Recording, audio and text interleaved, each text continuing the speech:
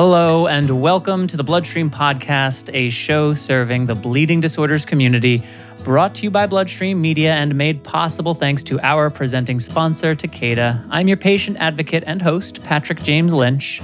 Hey, and I am that other host, nonprofit nerd, and your fellow advocate, Amy Board. Today's is a special episode of the Bloodstream Podcast, a tribute honoring the life and work of Val Bias, who passed away unexpectedly on December 30th, 2021, at the age of 63. He's survived by his wife, Robin, son, Langston, his brothers, James Jr. and Byron, and a big community of blood brothers, blood sisters, friends, and family. Amy and I both had a personal relationship with Val, as did so many active members of this community.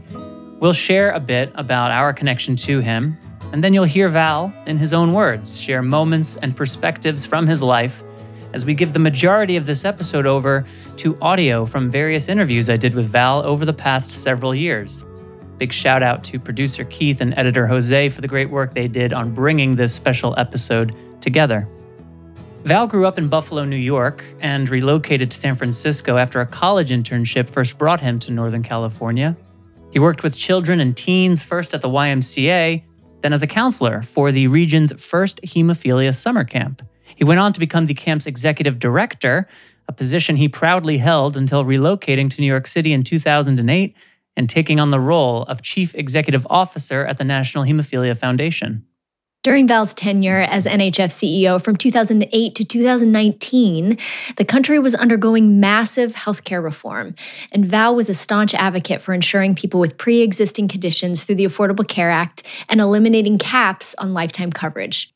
He also launched numerous programs and initiatives for NHF, strengthening the regional chapter network, enhancing support for women with bleeding disorders, and creating mentorship and leadership opportunities for young people. Amy, how did you first learn the news, and what's been on your mind since you learned about Val's passing? I heard from an email that you received as well, and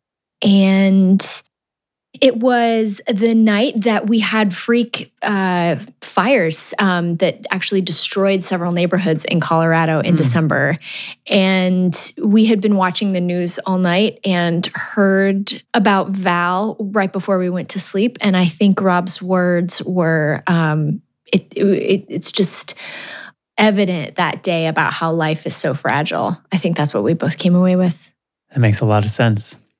Thank you. And I'm going to share some of my experience with Val a little bit later. For now, I have 3 quick pieces of housekeeping that I just got to get out of the way before we hear from Val in his own words. First, these are Val's own words. He was always willing to share very openly with me. And frankly, to be honest with you, some of his words and characterizations are not necessarily those that I would use, and that's okay. Val led with compassion and candor, and that is very clear. Second, next week on the Bloodstream Podcast, we'll be back with our regularly scheduled 4th Friday of the month episode. Subscribe to Bloodstream Podcast wherever you listen to podcasts or visit the show page on bloodstreammedia.com. And lastly, the Bloodstream Podcast is made possible by our presenting sponsor, Takeda. Visit bleedingdisorders.com to learn more about Takeda's resources for and commitment to the bleeding disorders community. For wherever on your journey you may be, visit bleedingdisorders.com to learn how Takeda can support you. With that, please enjoy this segment on Val's life and journey in his own words.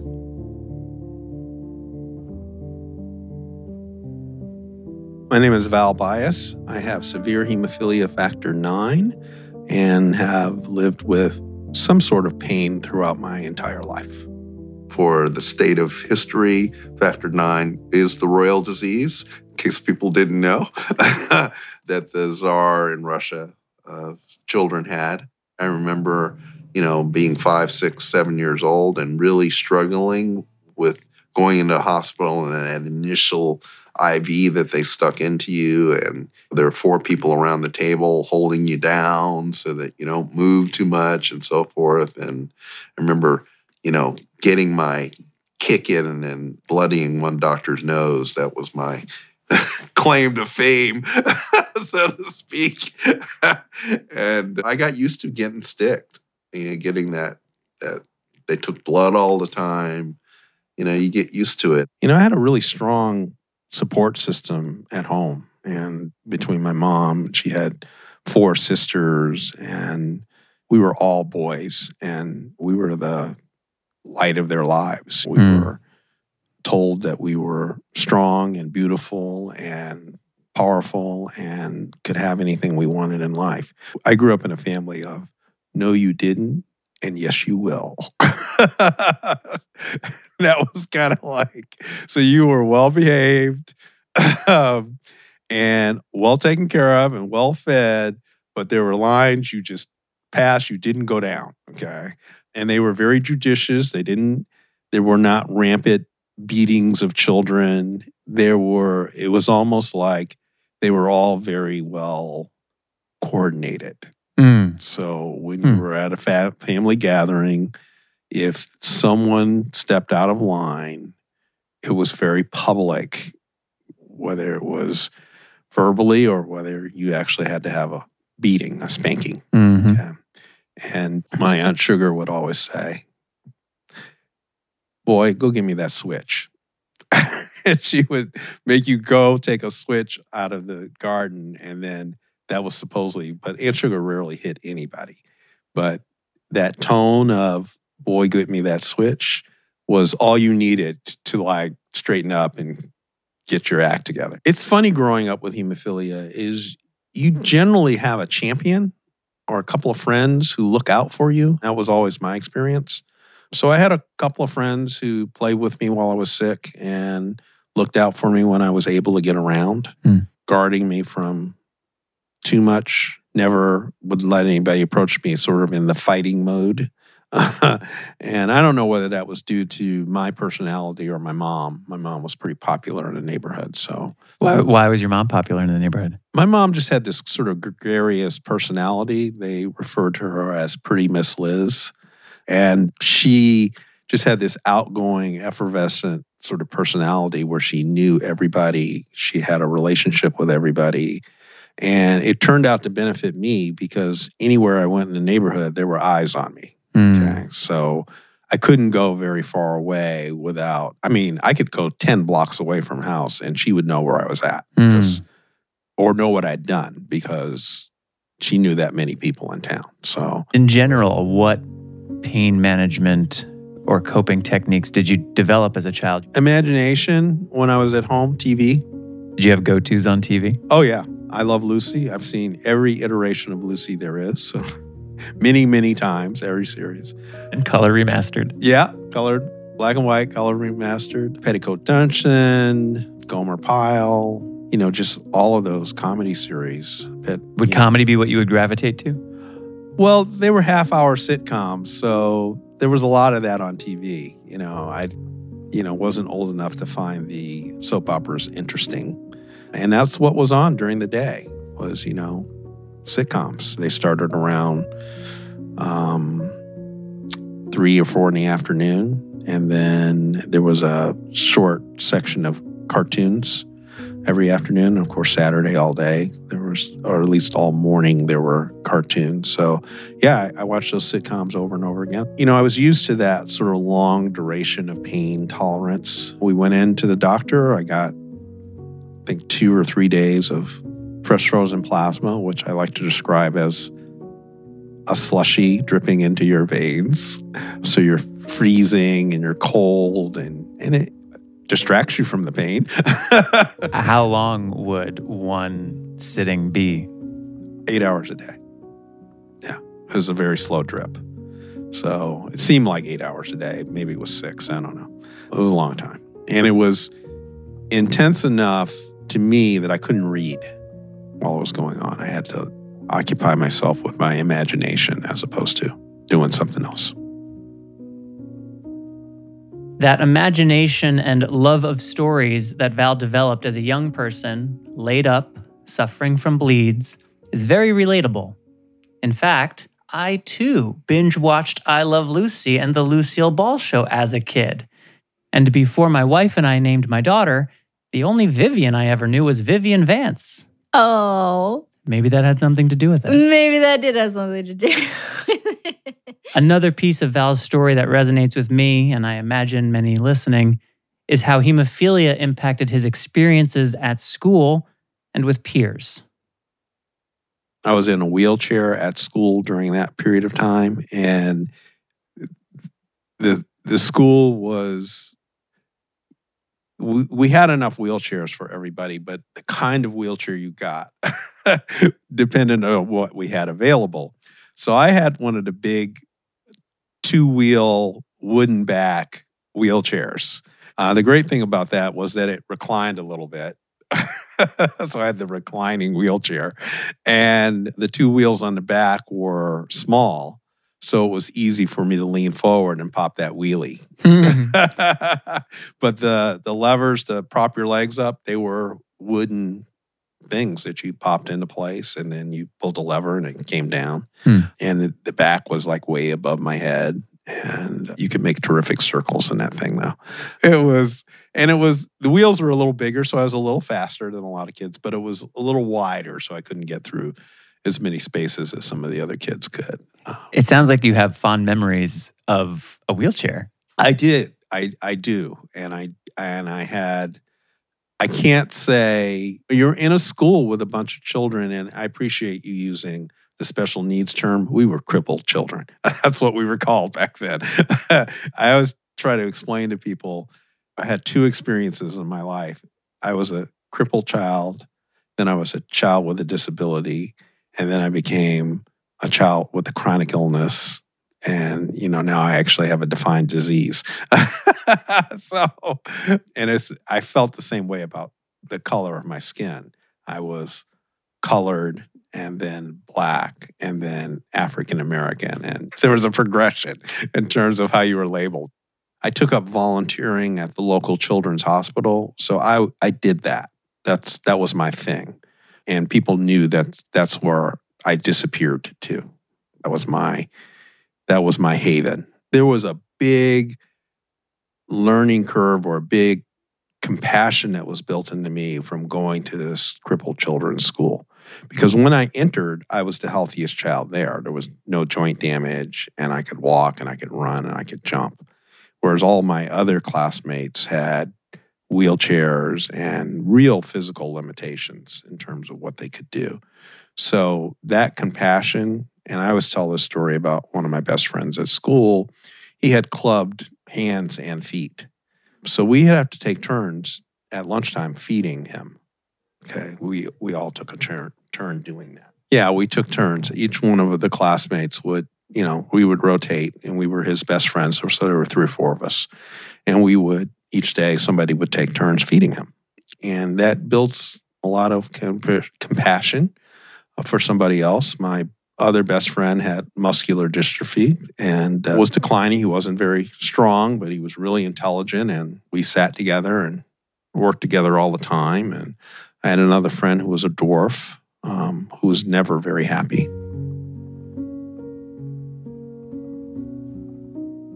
The path I took in work was working with children.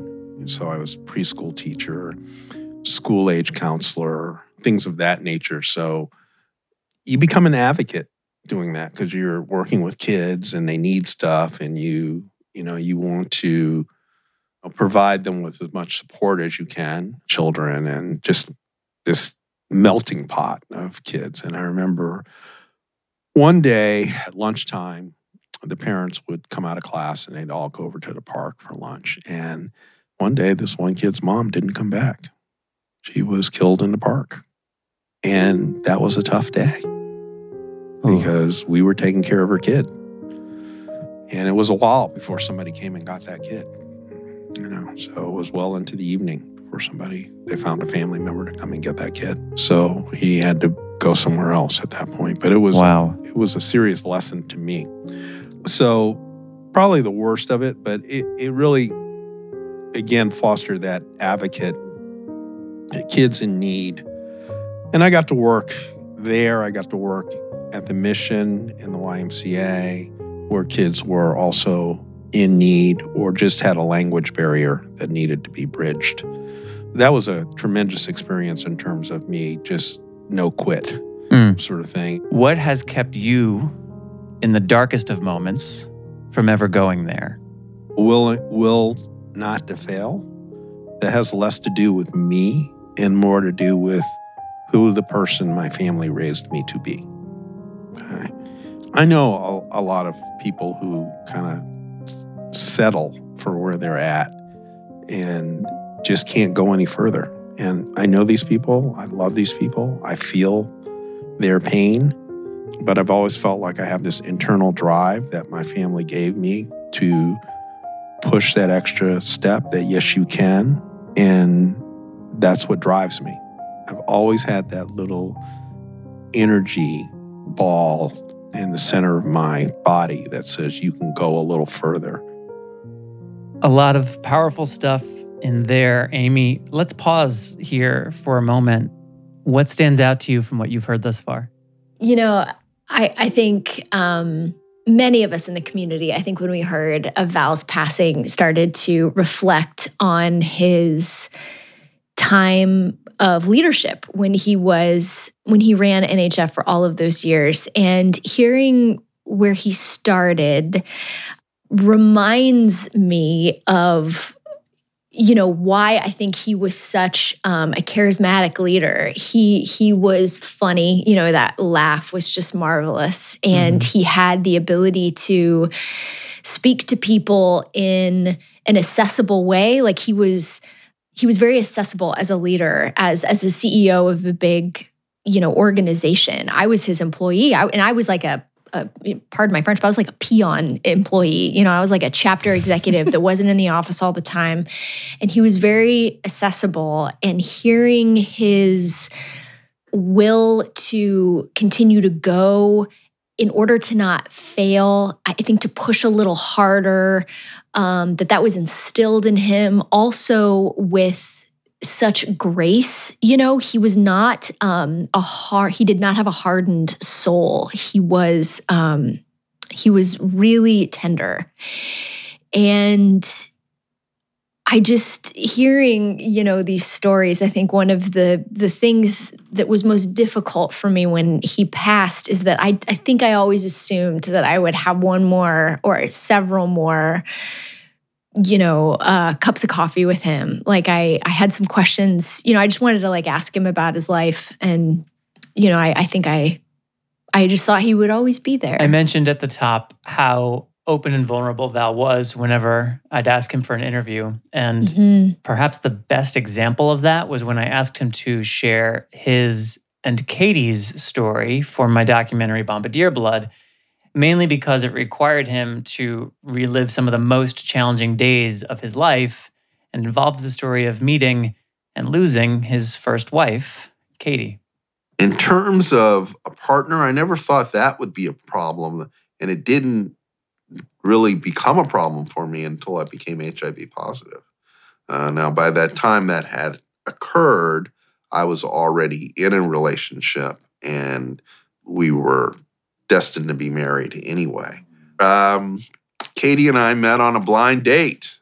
I had a friend who was my roommate, and he was dating a woman, and we wanted to go to wine country, and he said she has a friend. So he was taking her home one night, and he said, why don't you tag along and you can meet her friend? And I met Katie, and we made a plan, all of us going to wine country together. And we did, several tastings during the day. We did a little picnic on the lawn sort of thing. And, I watched very carefully what she liked and what she didn't like. And secretly, I went and bought a bottle of wine that she liked. And at the end of the day, I presented it to her. And she said, how did you know? And I said, watched and listened. And it came as a surprise. And that started us off. We started dating regularly, and it just kind of clicked as that happens. And then we had a little breakup. Katie, we were going along really well. And then Katie moved 1 block away from my apartment. And it was like, this is a little too tight, a little too close. And I mean, literally, I was at 24th Street. She was on the corner of 25th Street, to the point we could use the same laundromat. And I was young and single and in San Francisco, and that was just a little too close.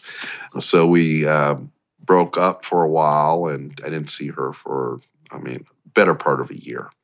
And I worked for the YMCA then, and I was down at Fisherman's Wharf with my group of kids, Ripley's, believe it or not. And I ran into her on the sidewalk. She was touring Fisherman's Wharf with her sister who had come into town, and we reconnected. And I invited her to coffee, and we got back together and had just picked up where we left off, except it was a little bit more serious at that point. We both dated a lot in San Francisco, and I think we were reaching the end of the dating scene thing. So it was great to have somebody that you liked and that you believed in and that you were friends with. Most importantly, that you were friends with. And that friendship and dating led to love, and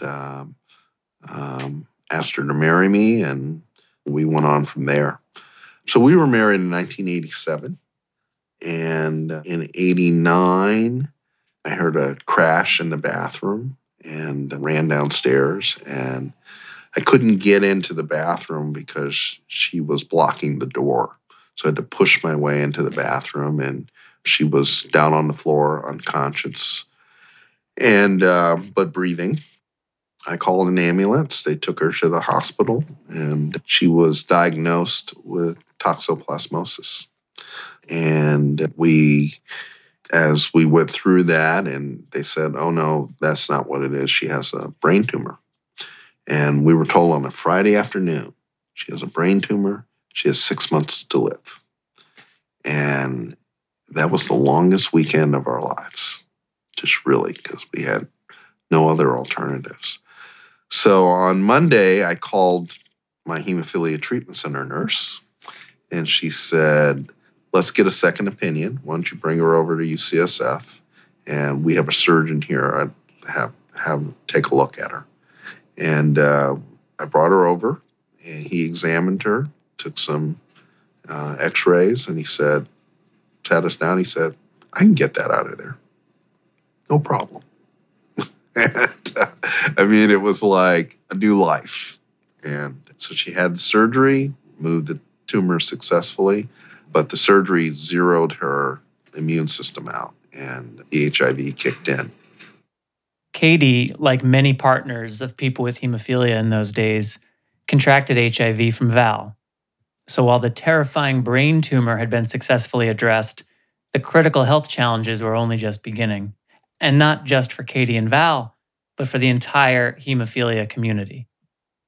So we could see what was happening around us in the community. A lot of people were beginning to react to what was HIV happening in the community. There were very few deaths at that time, but you could see families struggling with the reality that was facing them. And as we would participate in groups and in circles, you could see what was happening to people. Katie emerged as a leader or a leadership voice, so she was an accomplished executive. And she decided what she was going to do was speak openly about her HIV infection. And in the San Francisco Bay Area, she was one of the few white heterosexual women to have HIV. And she spoke on many panels and was very upfront and out about having HIV and educating the community about that, and sought after because she was only one of few white heterosexual women. She would show up to the panel and she'd have a business suit on. I often tell people that if Katie had lived, she would be the CEO of the National Hemophilia Foundation, and I'd still be working with preschool. It was one of the most painful things I've ever lived through, to watch her deteriorate and know that I was the primary cause of that. And to her credit, one of the last conversations we had was her telling me that it was not my fault, that we had both participated in our relationship fully, that I was to mourn appropriately, But then I was to get on with my life. I was to marry again. I was to try to have children. I was to try to have the career that I wanted to have, that she believed in me, and that I was not to carry this as a weight for my entire life. And I was able to move on for that. It took me almost a decade to come out of that fog, and then start to piece my life together and think about dating other people. And so I filled my life with the work, became very active at the national level. I really didn't think I was going to ever marry again. Didn't have a lot of relationships during that time, a very sort of lonely, stoic time in my life, which, of course, for me, allowed me to focus on my work. Val's work kept him busy. As you're about to hear, in the early 90s, Val was leading the charge on what ultimately became the Ricky Ray Hemophilia Act of 1998, a landmark piece of legislation that provided compassionate payments to individuals with blood clotting disorders, such as hemophilia, who contracted HIV through the use of anti-hemophilic factor administered between July of 1982 and December of 1987, as well as for certain persons who contracted HIV from people with hemophilia who were infected. By 94, we were well into the campaign to take our fight to Washington. The executive director of the foundation at that time called me up one night and said, Val, we've decided that you should be the one to go to Washington and represent NHF in terms of telling our story. I try to tell people the story more about the bleeding disorders community experience with HIV and AIDS than the larger story that they probably saw in the news. I think it's important to make the distinction that people with bleeding disorders who contracted AIDS did so through prescription. That not that there was a good AIDS, bad AIDS, but that we had a debilitating chronic illness that required us to be exposed to HIV through the products that we use to control our bleeding. And that's how we contracted HIV, and that it affected 50% of our population of 20,000 people contracted HIV. And today that there are about 1,200 of those people still alive is a significant explanation of it. I really try to not draw a distinction between the larger AIDS experience and hemophilia other than how we contracted it. Val's lobbying work, bringing him back to his East Coast roots, had an unintended impact on his personal life as well. My mom lived in Buffalo, New York. So when I was stationed in Washington, D.C., I was able to visit her a lot more often than when I was in California. So whenever I had a break, I would try to go see my mom, which meant I was able to visit my hometown. And during my high school years, I worked at the Children's Hospital, the place I spent most of my time as a child, in the rec room, and they had a Kids for Work program during the summers, and I participated in that, and I met a good friend of mine there and went back. He was in the theater community in Buffalo, and every time I went to Buffalo, I would try and look him up. So there's a theater bar in Buffalo, and every time I'd go and visit, I would go into that bar looking for him, and for several years, I didn't see him. So I went in on a visit, and I saw him, and, we rejoiced and embraced and all of that. And the woman he was talking to at the bar was Robin. And he introduced me as being one of his dearest friends.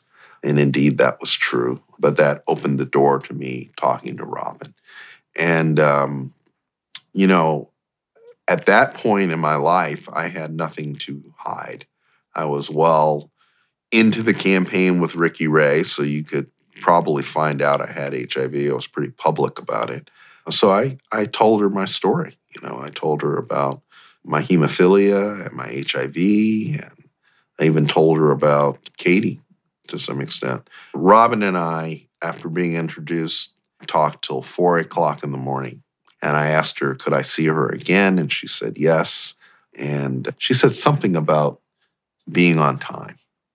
I don't know exactly what context that was in, but that seemed to remain in my memory. So I drove over to her house, and when the clock struck whatever time I told her, I rang the bell.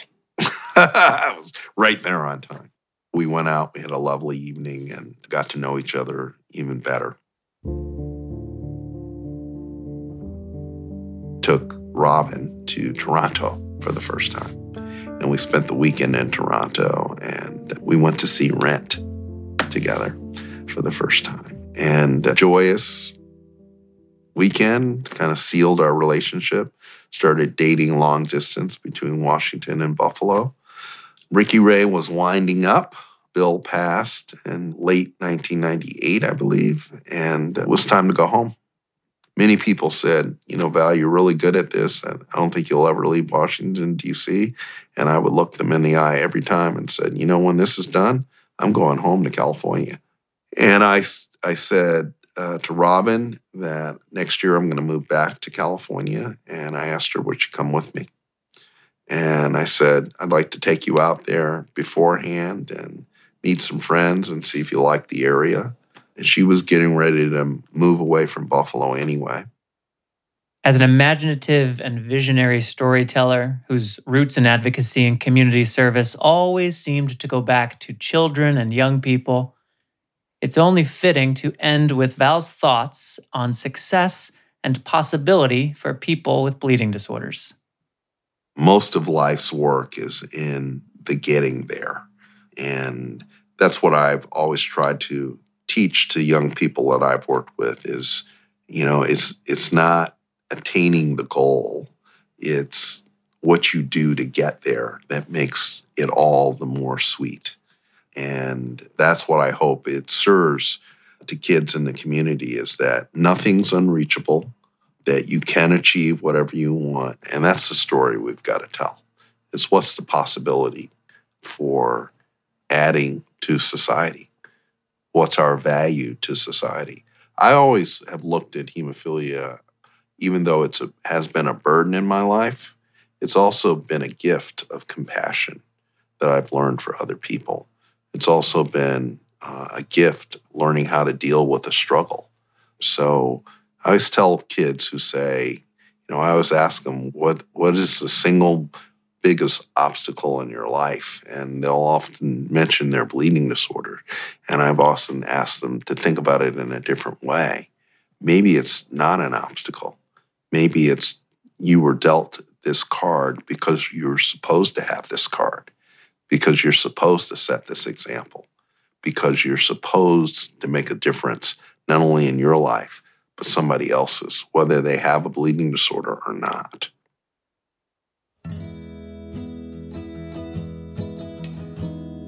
Val Bias was born March 20th, 1958, and died at age 63 on December 30th, 2021.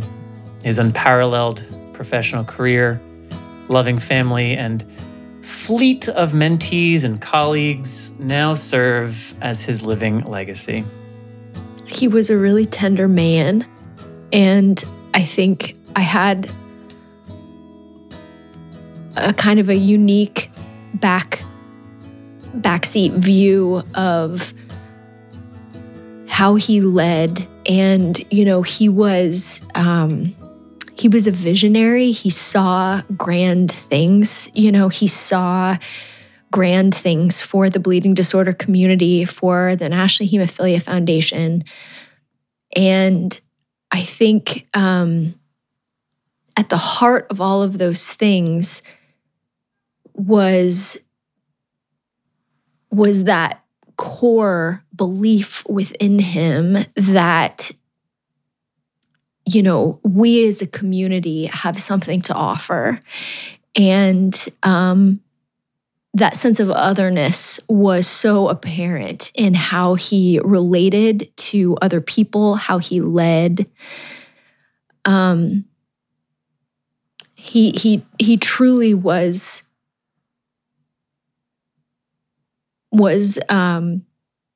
He was one of a kind. I'll really miss making him laugh. I loved making him laugh in a room full of people where, people were like hesitant, because he's like the big CEO. And I miss, he would do that belly laugh because I would like make fun of him in public on purpose, It was also not hard to make him laugh either, which, no, for such a he was wonderful so accessible. laugh. He was not, people like put him on this pedestal like he was this like big to do, and he wasn't. He was just like a normal human. And you know what? I think his dignity is something that some people didn't know how to respond to. That's a weird thing to say, and I've never thought it until you just said what you said. But I think he carried himself with such poise and grace, which you've spoken to, and dignity. And I think it threw people that he didn't have more forced stature about him, or he was disarming in his accessibility and his normalness. And that was something that I immediately gravitated to in him, was those exact qualities, his normalness and his humility. I think as the CEO of a very powerful, well-led organization, I never lost the sense that he got his start as a camp director. And if you've ever been involved in a summer camp program, and especially in a bleeding disorder summer camp program, you will recognize a fellow camper a mile away. And like he led that way. He led that way in big fancy meetings. I watched him do that. There were times where I was like, Val, I'm not trying to talk to you about camp right now. And he'd be like, but at this time at camp, and I'm like, Val, we're not talking about that. But he'd go back there a lot. It was a home base for him, and where he learned so much of who he was. Yes. And I think, something that I hope, will never die, that I just want to say, I think, he was so instrumental in terms of our legacy and our advocacy at a national level. But I also, something that's a little quieter, I think, is he had a vision for the local communities in the hemophilia space, in the bleeding disorder space. And he advocated and fundraised to raise a bunch of money. He knew that these organizations would never change until there was like resources to help them do that. And prior to Val being CEO at NHF, local chapters rather were, like mom and pop shops, bless their hearts. I mean, they really truly were. There was industry on every single board of directors because, that's what we had to do. Moms were running these things. It was all volunteer led. It had a lot of heart, but like not a lot of reach. And he knew that we had to put resources and funding behind the local chapter network in order to build the community. And our chapter network is extraordinary, and it is single-handedly because of his vision and his dedication to do so. And he hired me. He hired, the chapter organization was desolate, and he hired a person to come in, and I don't want that to be lost within his legacy. I think it's a part of it, is that he really, truly built our network to be as powerful as it is today. And it's because of his person-to-person, care that he was able to see that. Not a lot of people would be able to see that and to prioritize that. You just reminded me that he gave me some friendly grief when I hired you. Oh my God. When National was also interested. It was like a touche kind of moment where it was like, you got Amy away from me and over to you. I say, well done. It was a Lexi-like kind of thing. And it was a funny moment for me though, to be in that spot in that moment. Yeah, he was really loving to me. He was, I called him personally, and we both cried. We both cried. And he said through tears, he goes, I'm not upset because you're going to Patrick. But we both really cried. And, it was painful. And I thought he'd be here. I thought I'd be here for a while, I was banking on it. I was banking on that conversation when we were far enough away from us both working there that we would be able to have a cup of coffee or like a vodka soda or something, Yeah. And he was the real deal. For me personally, I have much to be thankful for and to thank Val for, but more than anything, I will miss his laugh and his friendship. We had a vast array of wide-ranging conversations over the years, and since his retirement in 2019, we're able to have more frequent text chats and long calls where we'd swing around the league and discuss all things NBA or chat about the latest trends in television. He'd share updates on what he, Robin, and Langston were watching. I always love hearing Langston's take on shows and actors. Fortunately, I still get those. We'd chat about theater and the arts, academia and diversity, food and beverage, of course, government and civic duty, history and standout figures.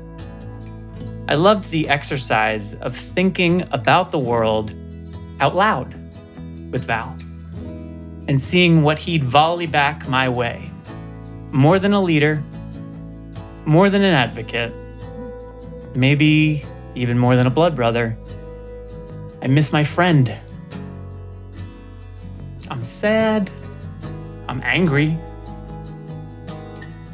I am in the grieving process.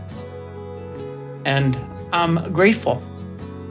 I'm grateful to have known him and to have called him a friend. So thank you, Val, for everything. Thank you. You will be missed. You already are. Hey, community, if you would like to read the Buffalo News obituary on Val or some of the tributes that have been publicly shared online, check out the program notes in this episode in your podcast player. You'll also find them posted on this episode's webpage of bloodstreammedia.com.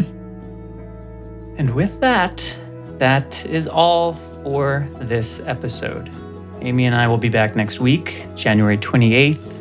And in the meantime, please share this episode on Val with anyone who you think may take some comfort or joy from listening to it. Share the link, direct them to the Bloodstream podcast on Apple Podcasts or to the episode's webpage on bloodstreammedia.com. You'll also find Bloodstream Media on Facebook, Twitter, and Instagram. Amy and I can be found in those places too, as well as on good old LinkedIn. I am your host, Patrick James Lynch. And I am that other host, Amy Board. And until next time, take self-care of yourself. Bye, everybody. Bye-bye.